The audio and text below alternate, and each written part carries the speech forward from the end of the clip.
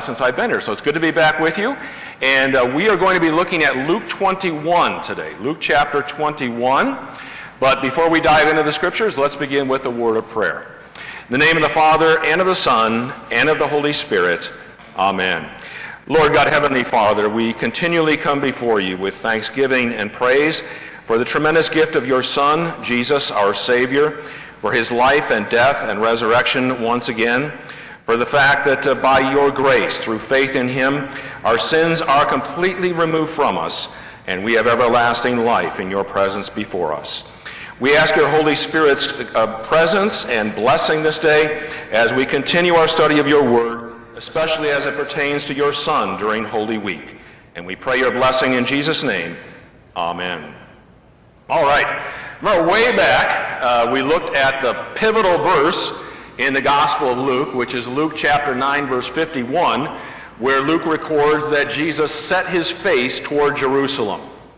And from that point on, we've been traveling with him on the way to the cross, literally, and eventually the open tomb, of course. And today we are in the midst of it. He is in Jerusalem. Their scholars seem to have a little bit of a, not disagreement, but they differ as to exactly what day this is. Some say it's late in the day on Tuesdays. Others will say it's on Wednesday. But suffice it to say that the pattern has set up. He has come into Jerusalem, we know, on Palm Sunday, riding in triumphantly, and we know that story, that account well. Right at the end of Sunday, we read, I believe it's in Luke, that he went and looked into the temple grounds and probably did not like what he saw, but Luke records how it was late in the day, and so he left.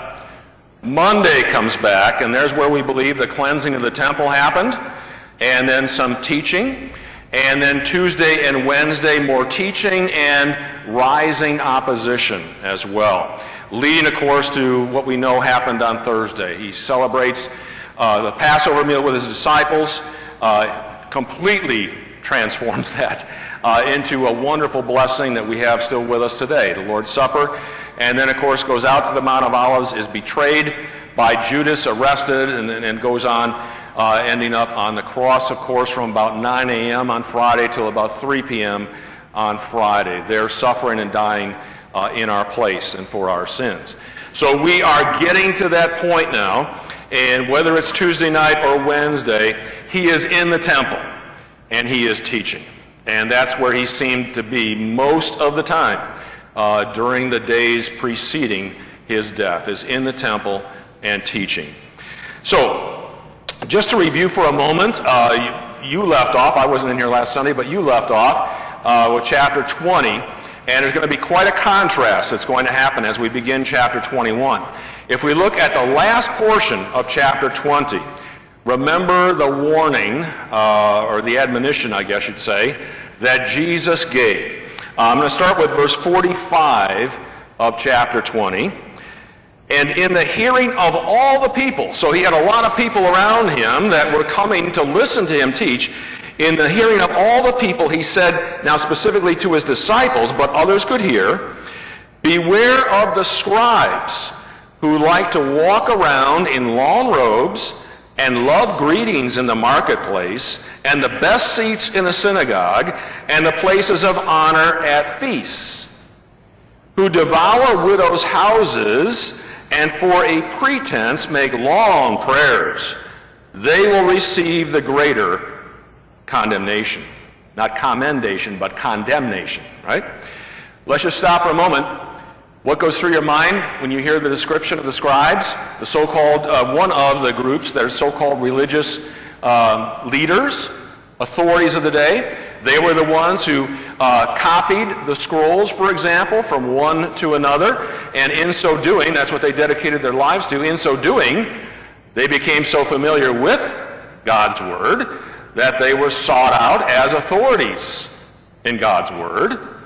But as you read what Jesus says here, you get the picture of humble servants of God who are there merely to serve him and sacrifice in his service. Is that kind of the flavor that you get as you read those words? No. Just the opposite, right? It's almost like they're on display, and they are there to be served. They are there, as he says, they walk alone in long robes to be noticed, I'm guessing, by everyone in the marketplaces. And do they take the lower spots in the synagogues, the lower seats, the less prominent seats? Just the opposite, right? They want the best seats in the synagogue, right? Like the green seats down at Busch Stadium, they get the best seats. And notice they're the places of honor at all the feasts. So they were pretty impressed with themselves. And Jesus, notice what he says there, that they will receive the greater condemnation because of their arrogance and, well, ultimately, of course, by their rejection of him, but this arrogance instead of humble service before God. Now, we're going to contrast that with a widow in the start of chapter 21. And we think that this followed right on Jesus saying this, that it says there Jesus looked up. And so we think this followed right on what he just said about these very arrogant and pompous scribes. Here comes this widow. And we're going to see what she does and what Jesus says about it. Okay? So first part of 21, starting at verse 1 here. Jesus looked up and saw the rich putting their gifts into the offering box, and he saw a poor widow put in 2 small copper coins. And he said, "Truly I tell you, this poor widow has put in more than all of them. For they all contributed out of their abundance, but she, out of her poverty, put in all she had to live on." So let's stop and talk about this for a moment. Quite a contrast, isn't it, to what Jesus was just saying. So you've got 2 groups here. First of all, as Luke puts it, the rich, or the very affluent, they're coming and putting their gifts into the offering box. Now, this offering box, we think, was in the Mishnah, which is the commentary on the law, God's law. There was what was called a temple of secrets, and this was a box that we believe was used to help give alms to the poor. Okay? So it was there. It was publicly out there. People could come and give an offering and leave an offering. And I don't know what to compare it to here at St. Paul's, except that we have, throughout the entire course of the year, have drives for just about everything, right? June is diaper month here, and just about every month, and that's a good thing. I'm not criticizing that. That's a great thing, actually. But anyway, people are coming by. This was just a standard box that would be there. And for all that we would say about them, the Jews were pretty good, actually, we think, at helping the poor, at giving alms for the poor. You remember in the book of Acts that the Greeks come and they're complaining that their widows are being shortchanged in the offering that's given, and that's when we get Stephen and the others set aside to serve. But at any rate, this is that box, and it's used again to help the poor, and it was actually given to the poor kind of in secret, behind the scenes, so as not to embarrass them or shame them. And so this is the box that we're talking about. So he looks and sees the rich coming, and here comes a widow, and she puts in 2 small copper coins. Now, traditionally, and I should say this is great timing for this, because the Lutheran Women's Missionary League is having their convention as we speak in Milwaukee right now, and LWML is famous for the collection of mites. Yes, and usually this is sometimes referred to as the widow's mite. Okay, in Greek it's actually lepta, L-E-P-T-A, if I would transliterate it, and it is the smallest of the coins that were in existence at that time. You remember probably hearing at some point or another that a denarius was the amount of money that you got at that time for working a day. In other words, the wage that was given for a day's work. You know how much work a lepta paid for? 6 minutes. 6 minutes of work. So that's the comparison it has with a denarius. So she puts in 2, so about 12 minutes worth of work is the equivalent in terms of value. Okay? It's always tricky to try to say, well, what would that be in dollars? Well, you know, that's kind of a hard thing to determine. What is a day's work today? It really varies quite a bit. But back at that time, that's what it was. Okay? And notice the reaction that Jesus has here. He says, truly I tell you, this poor widow has put in more than all of them. Now, is Jesus there talking about, what's the, I guess you'd say, the bottom line here? Has she actually put in more in amount, raw amount of value? Probably, I hope not. The others, I think we're assuming that the rich are putting in a lot. Okay? And that's not a bad thing. But notice there, what is Jesus pointing to? Not the raw amount that goes in terms of the currency's value, but what is he actually pointing to? Her heart, yes. That he says there, she gave, notice there, all she had to live on. Literally, in modern parlance, her last dime. Okay? She puts in. And notice, isn't that ironic that she herself would be probably poor, and she's putting in this box to help the poor. Okay?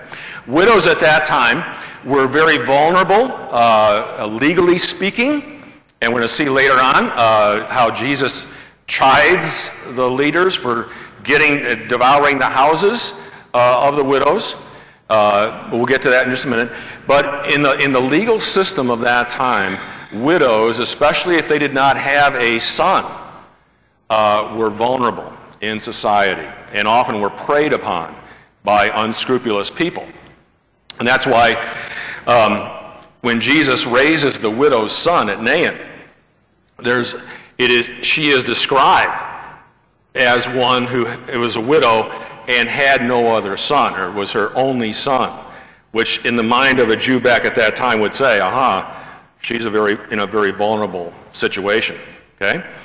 So she gives here of all that she had, and notice there, out of her poverty, has put in all she had to live on. Okay? So let's try to make this modern day.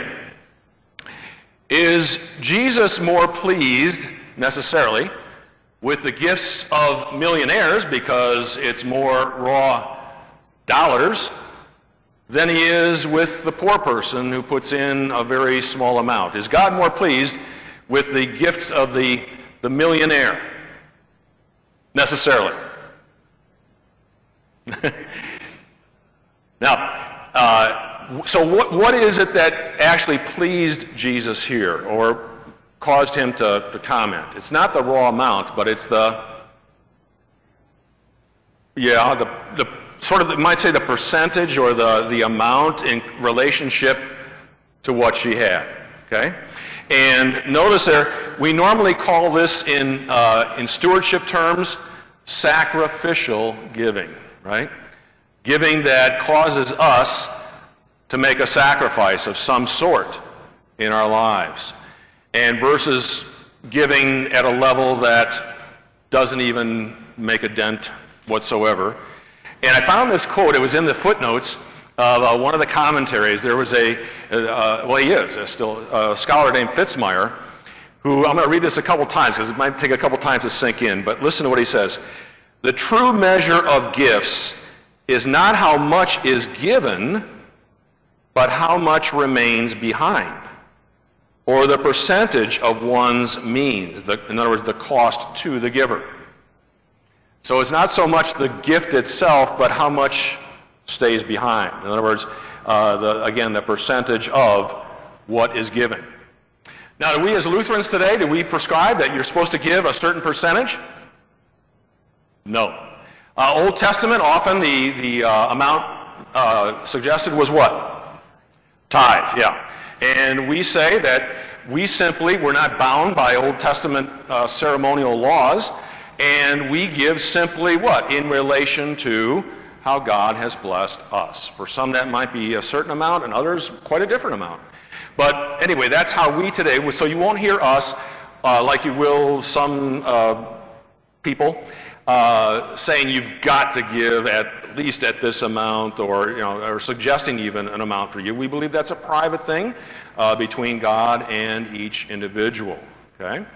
But we talk about not equal giving in terms of amounts, which wouldn't be, but equal sacrifice or sacrificial giving across the board. Okay?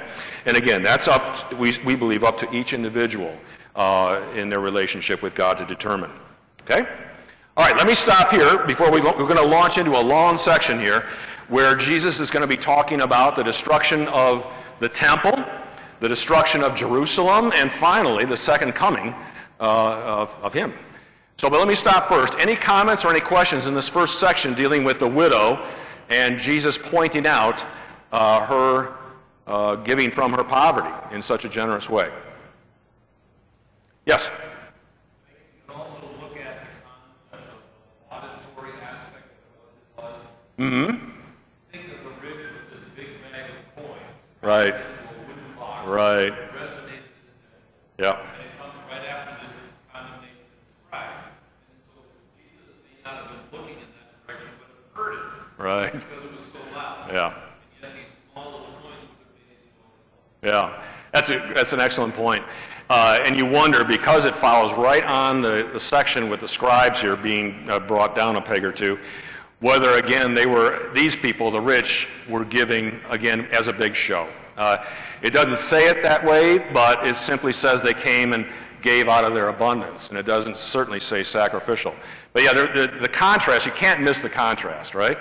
Between, again, the great amount and the small amount, the maybe small amount in terms of percentage, and the incredible percentage that the widow offers.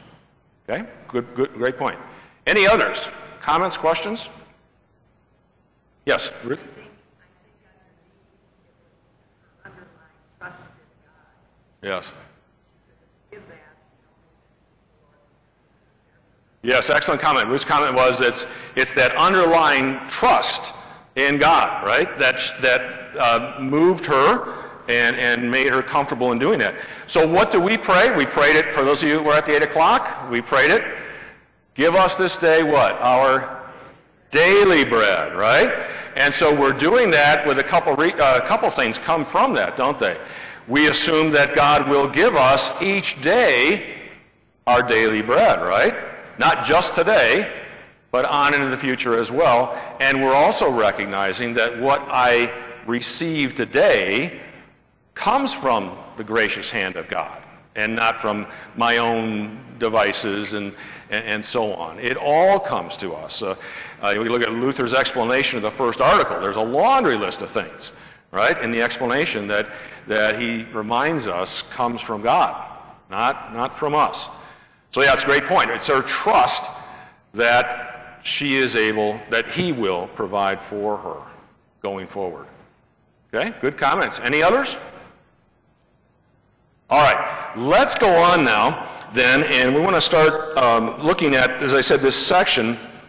First of all, it's going to kind of start smaller with the destruction of the temple, but then it's going to go out to the destruction of Jerusalem, then finally the second coming of Christ. So it starts off and kind of gets wider and wider and wider as we go through.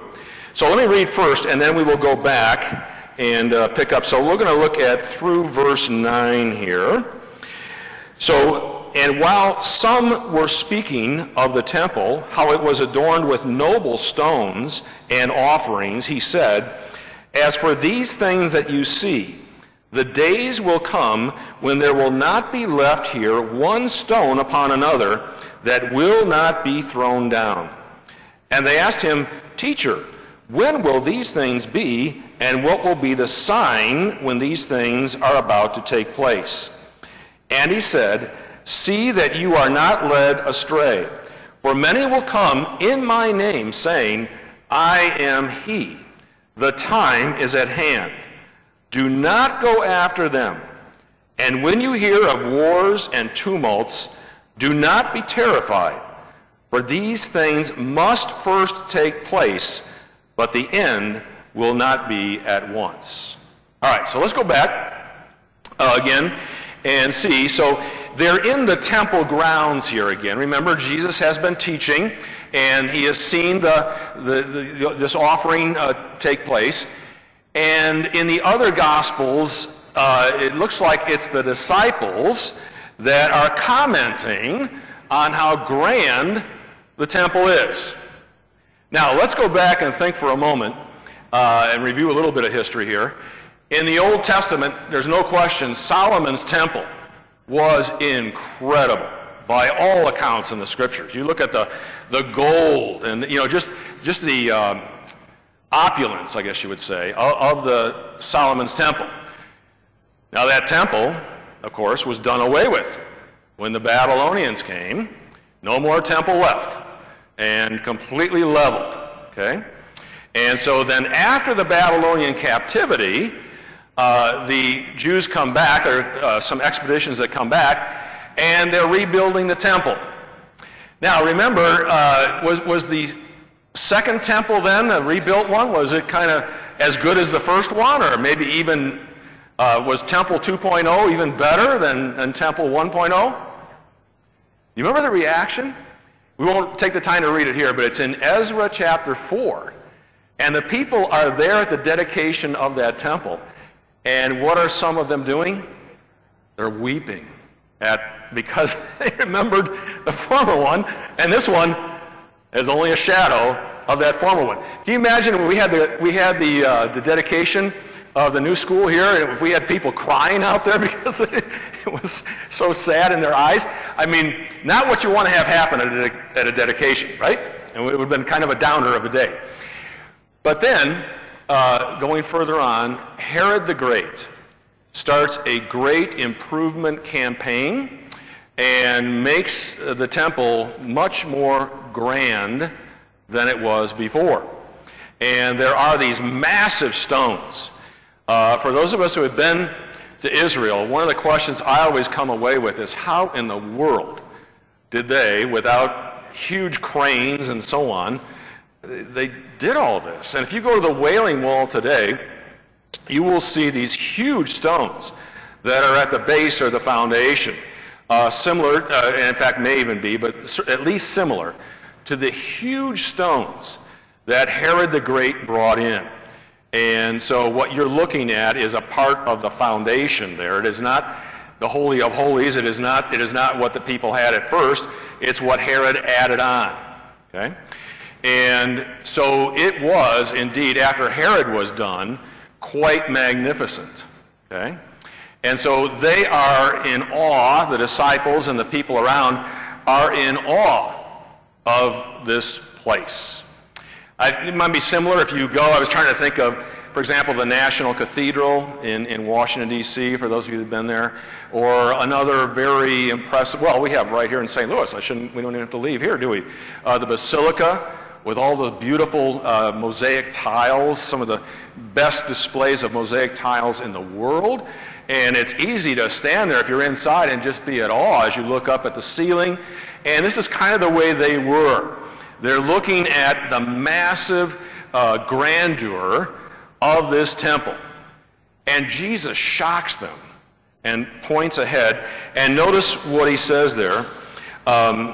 As for these things that you see, the days will come when there will not be left here one stone upon another that will not be thrown down.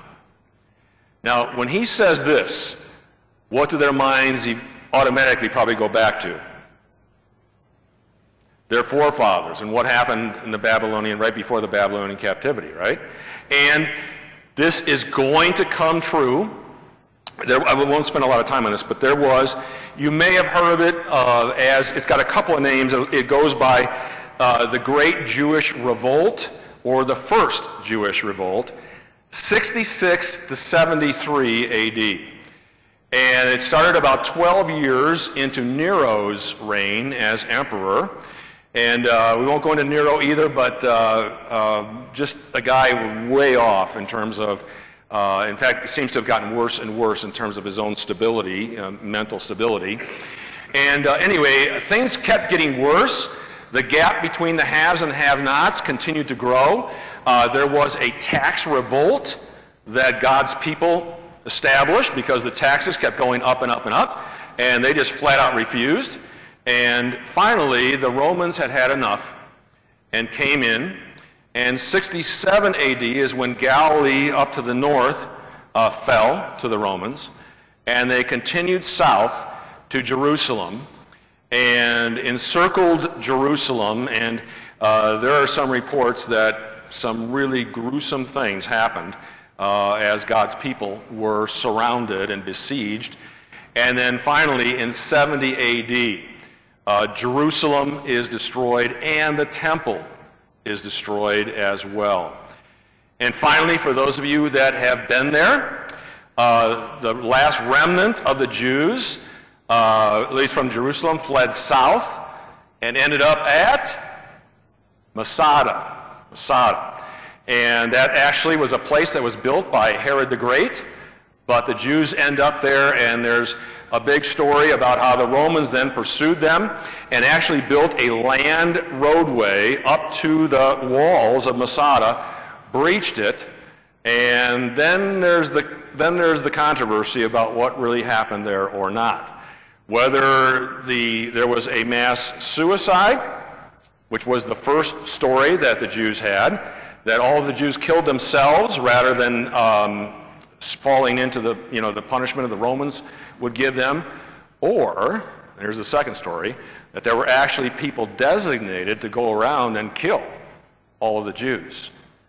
And when we were there, we learned that Masada used to be the place where all military officers who were going to serve in the Israeli army would go to take their oath of allegiance.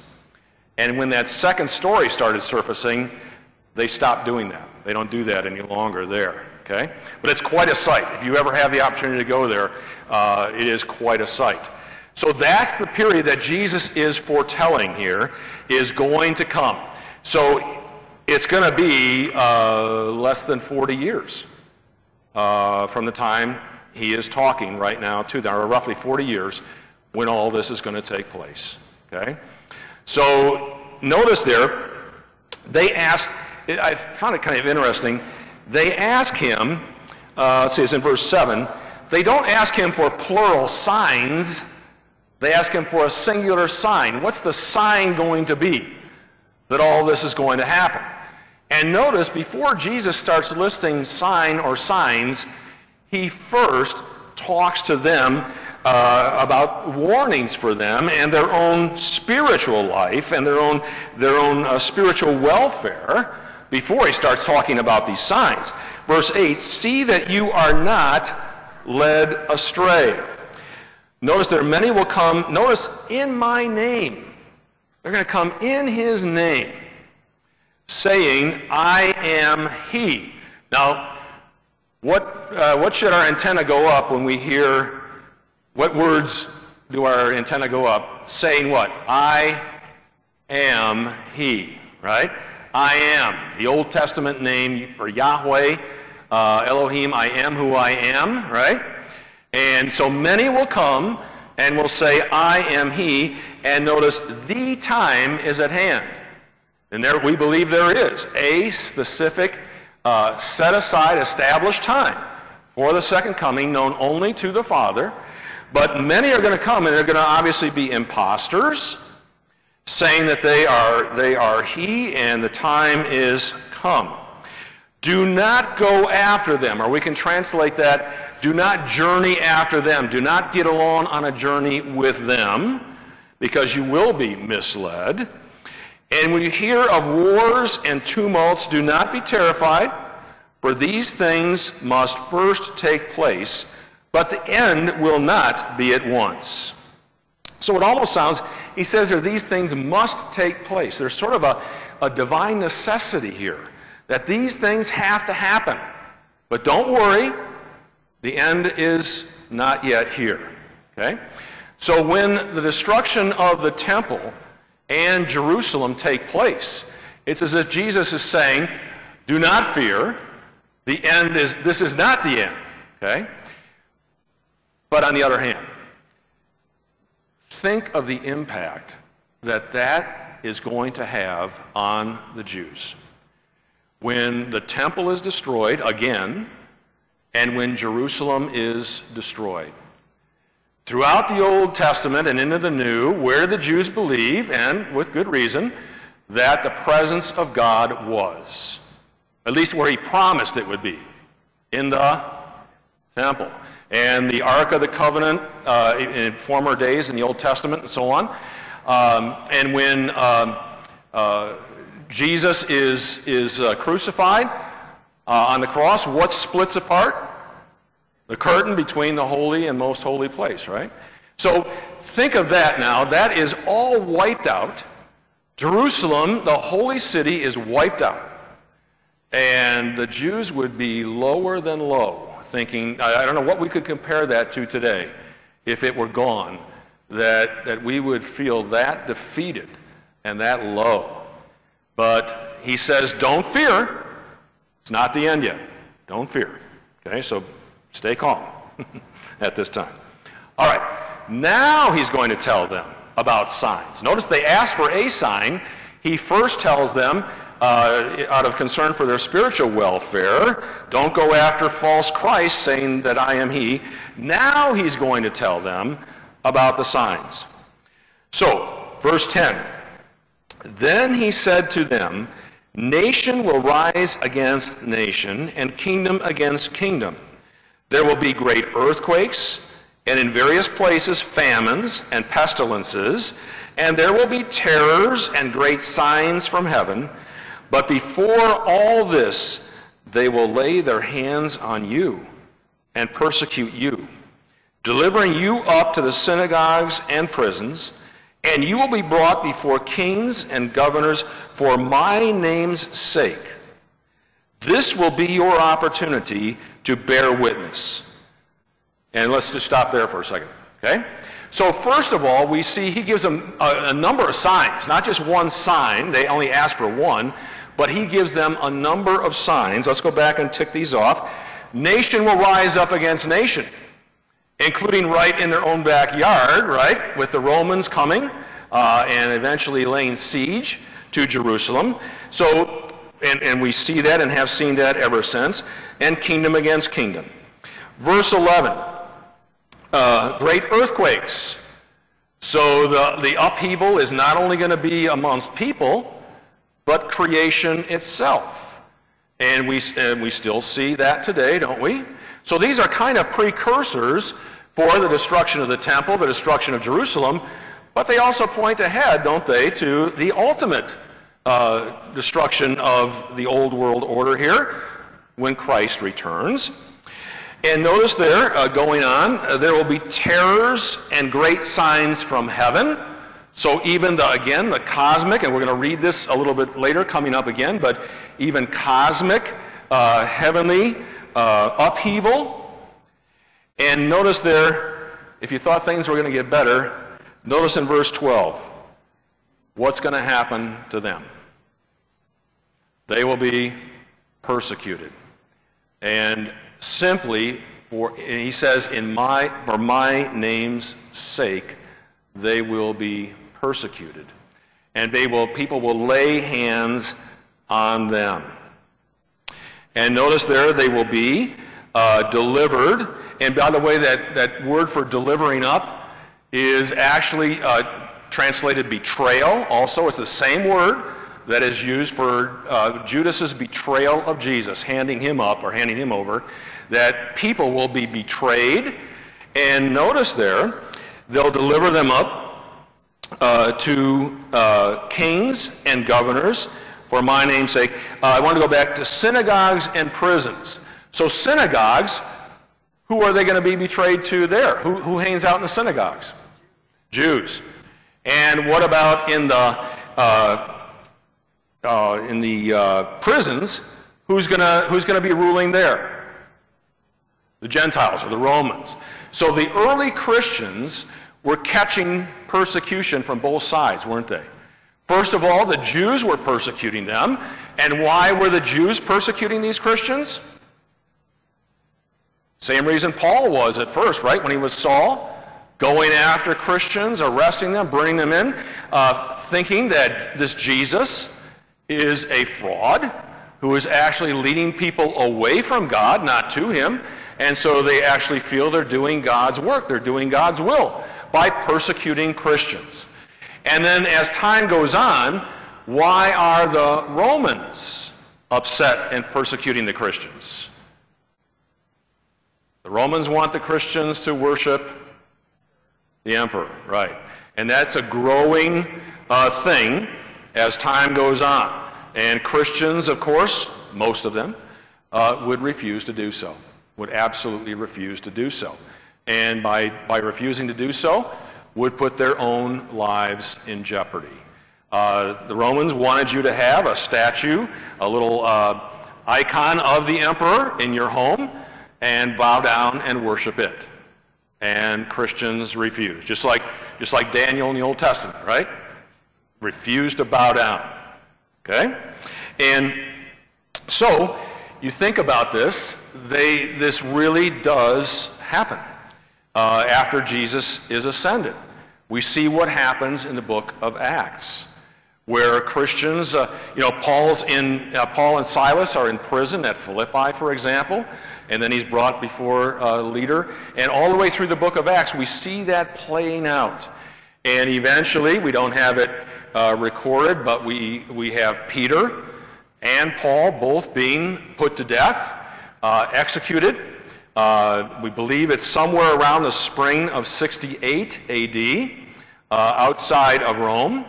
And Peter, remember, is the one who said, "I am not worthy to die in the same manner as my Lord," and requests to be crucified upside down.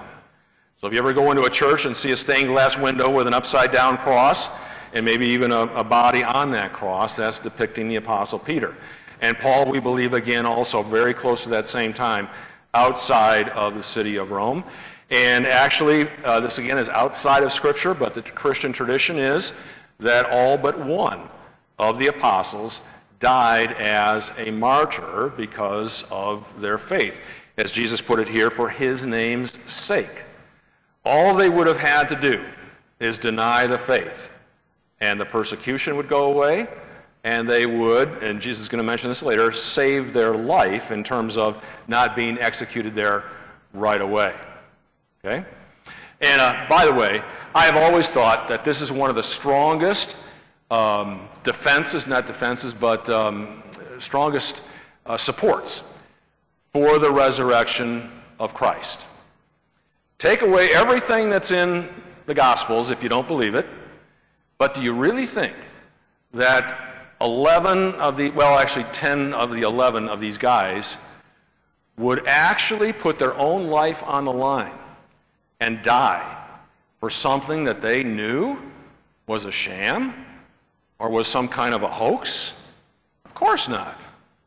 And so even just logically speaking, the resurrection, how else can you explain that these guys would give of their very life rather than deny their Savior, the risen Christ? That's the answer. So, and by the way, who's the one that we think did not die a martyr, or at least seems, historically speaking? John, the Apostle John, who, remember from the cross, Jesus says, "Behold your son," to Mary, and to John, "Behold your mother." And historically, again, the tradition says that John did exactly that he and Mary lived in Ephesus, and he cared for her through the end of his years. If you go to Ephesus today, they'll want to take you to that house. I always say to people, no, I don't think so. Use your time better. And now, I'm not denying that they were there, but not the house they'll show you there. So anyway, so notice there, and by the way, in Greek, the word for witness is martyreo. To witness is martyreo. And Jesus says, "You will be my witnesses." This is the opportunity for you to bear witness. Martyreo is the word, Greek stem from where we get martyr, right? One who gives witness to their faith by actually dying, giving their life for that faith rather than to deny it. All All right, let's stop right there. We'll stop through verse 13. Any questions, comments? All right, let's go on. Verse 14. And notice this is going to be a great comfort to his disciples. Settle it therefore in your minds, not to meditate beforehand how to answer, for I will give you a mouth and wisdom which none of your adversaries will be able to withstand or contradict. So what's he telling them there? Don't fret, don't worry about what you're going to say when you're hauled before, as he says there, the synagogues and the prisons. Don't worry about what you're going to say. I will give you the words. Okay? And your enemies, your adversaries, are not going to be able, none of them are going to be able to withstand or contradict. Now, this next part, think of how sad this is. You will be delivered up even by parents and brothers and relatives, friends, and some of you they will put to death. You will be hated by all for my name's sake, but not a hair of your head will perish. By your endurance you will gain your lives. And going back to that first part, hard for us to imagine, isn't it? That family members would deliver up family members, would turn on, as he says there, you will be delivered by parents. Parents actually delivering their children up as Christians to be persecuted, and relatives and friends. The only thing that I could think of historically that kind of maybe is a little similar is back in Hitler's day, right? When family members were turning in family members and thought they were doing something good when they did it, okay? But here's the same kind of thing. I can't imagine doing that. I can't imagine turning in my son for being a Christian, right? But that's how sad and how deep those divisions would result and would be. Okay? Brothers and relatives. Then he goes there, that you will be hated for my name's sake. Again, the contempt that the world will have for his followers. And in another place, Jesus tells his disciples, the world will hate you because it has hated me, right? We are the ones who bear his name. He places his name on us in baptism, and we bear that name, and just as they hated him, they will hate some, certainly will hate us as well. But not a head of your hair will perish or will cease to exist. By your endurance, you will gain your lives. Now, the word for lives, life, is there the same word in Greek that's used for soul. It's the word suxe in Greek, and you will gain your souls. There's another spot, we won't look at it right now, but there's another spot in Luke 9, verse 24, and this is the one, Jesus says, whoever wishes to save his life, his suxe, will lose it. And whoever loses his life, suxe, on account of me, this one will save it. So, if you're trying to save your life, what does he mean by this? If you're trying to save your life, what are you doing? You're probably, are you gonna continue saying you're a Christian? No, you're going to deny the faith so that you can save your life, right, at that particular moment in time. And what does Jesus say about someone who's going to try to save their life? In the end, they will what? Lose it. And then the opposite, he turns it around. The one who loses his life by what? Continuing to say, yes, I am one of his, will eventually do what? Will gain their life, okay?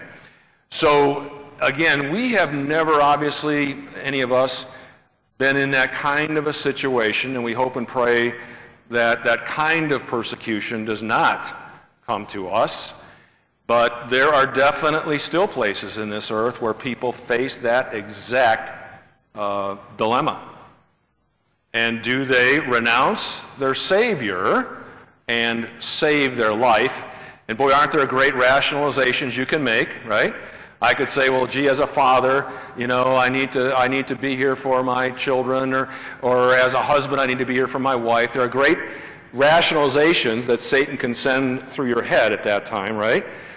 And think of how many of our forefathers down through the years have said, I will not deny my Lord, and have faced execution instead of doing so, right? So anyway, it's something that is quite stark, and Jesus predicts that this is going to happen. He sets them up, and they know what is going to be coming. This is not going to be a great time of merriment going forward for them. Okay? All right, let me stop there before we launch into the next section. Anything occurring to you there? Or do you want questions or comments? Ruth? I think we're having a mild type of persecution. Okay. And I think in terms, it's blatant and it's brazen and public. I'm thinking in terms of what the Dodgers did with their ball. Oh, okay, okay. People that they brought in. Right. That absolutely Right. desecrated. Right. Yeah, so when we talk about Ruth's point was that, I think, let me know if I'm paraphrasing you right, but that we're not facing that kind of physical, the threat of death right now, but certainly we as Christians in our culture and our society, there is what would you call it, a soft persecution, or a persecution in the sense of the views and the what's put forth in culture versus a biblical understanding. Is that what you were? Blatantly. Okay. All right. Yeah. Right. And we have seen that. Unfortunately, it's nothing new. At very least, we're sort of dismissed, as if our voice is just archaic and we don't have anything to contribute any longer. But at even more serious than that, we can be attacked and accused of being haters, and there's a laundry list of things. You guys know this. It's nothing new. So the opposition between culture and the Christian faith, goes all the way back to here in our gospel lesson from Luke 21, but it continues to this day. And I've often wondered, if you've ever wondered this, what's the world going to be like for my grandchildren, who are 13 and 11 right now, and what is it going to be for them as Christians, even just 20, 25 years from now? What's it going to be like for them? And what's it going to be like for the Christian church here in this country? So we continue to pray.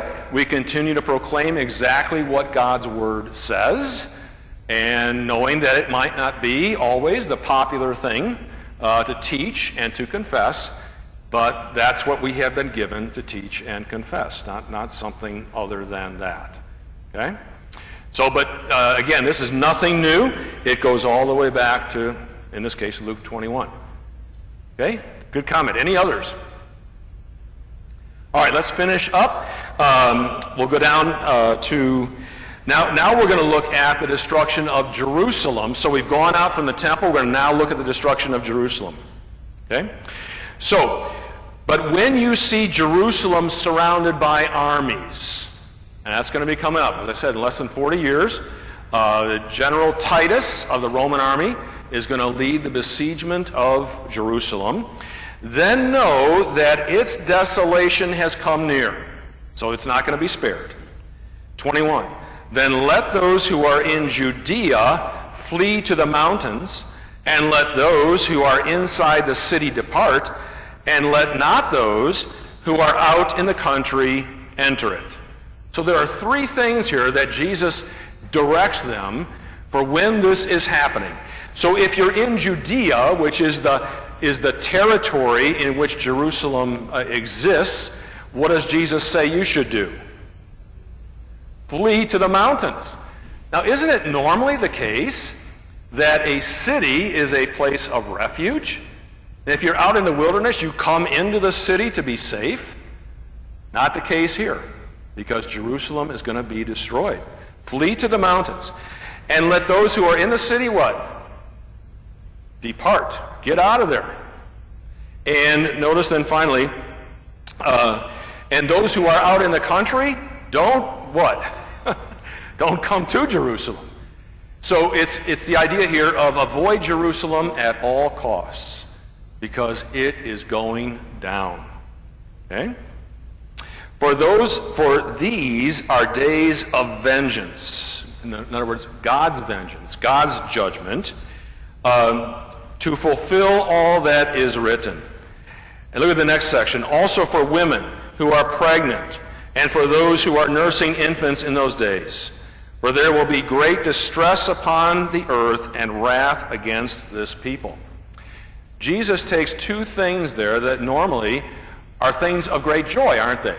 The birth of a child and the nursing of infants. Normally those are things that bring great joy, but not in this case, because, again, of what is happening, going to happen right around them. And, again, a wrath against this people. They will fall by the edge of the sword and be led captive among all nations, and Jerusalem will be trampled underfoot by the Gentiles. Oh, how this would sound to Jewish ears. By the Gentiles, until the times of the Gentiles are fulfilled. So again, you get the idea. What's the time of the Gentiles going to be? Eventually here, it's going to include the Gentiles in the church post-Pentecost, and until that time is fulfilled, then he will come. Okay? So the time of the Gentiles, and for the Jews to hear this, would have just set them on edge. But this is exactly what's going to happen. They who rejected the Messiah, rejected the one that God had sent, now it's going to be taken from them and given to the Gentiles, right? You remember the parable that Jesus told about the wicked tenants.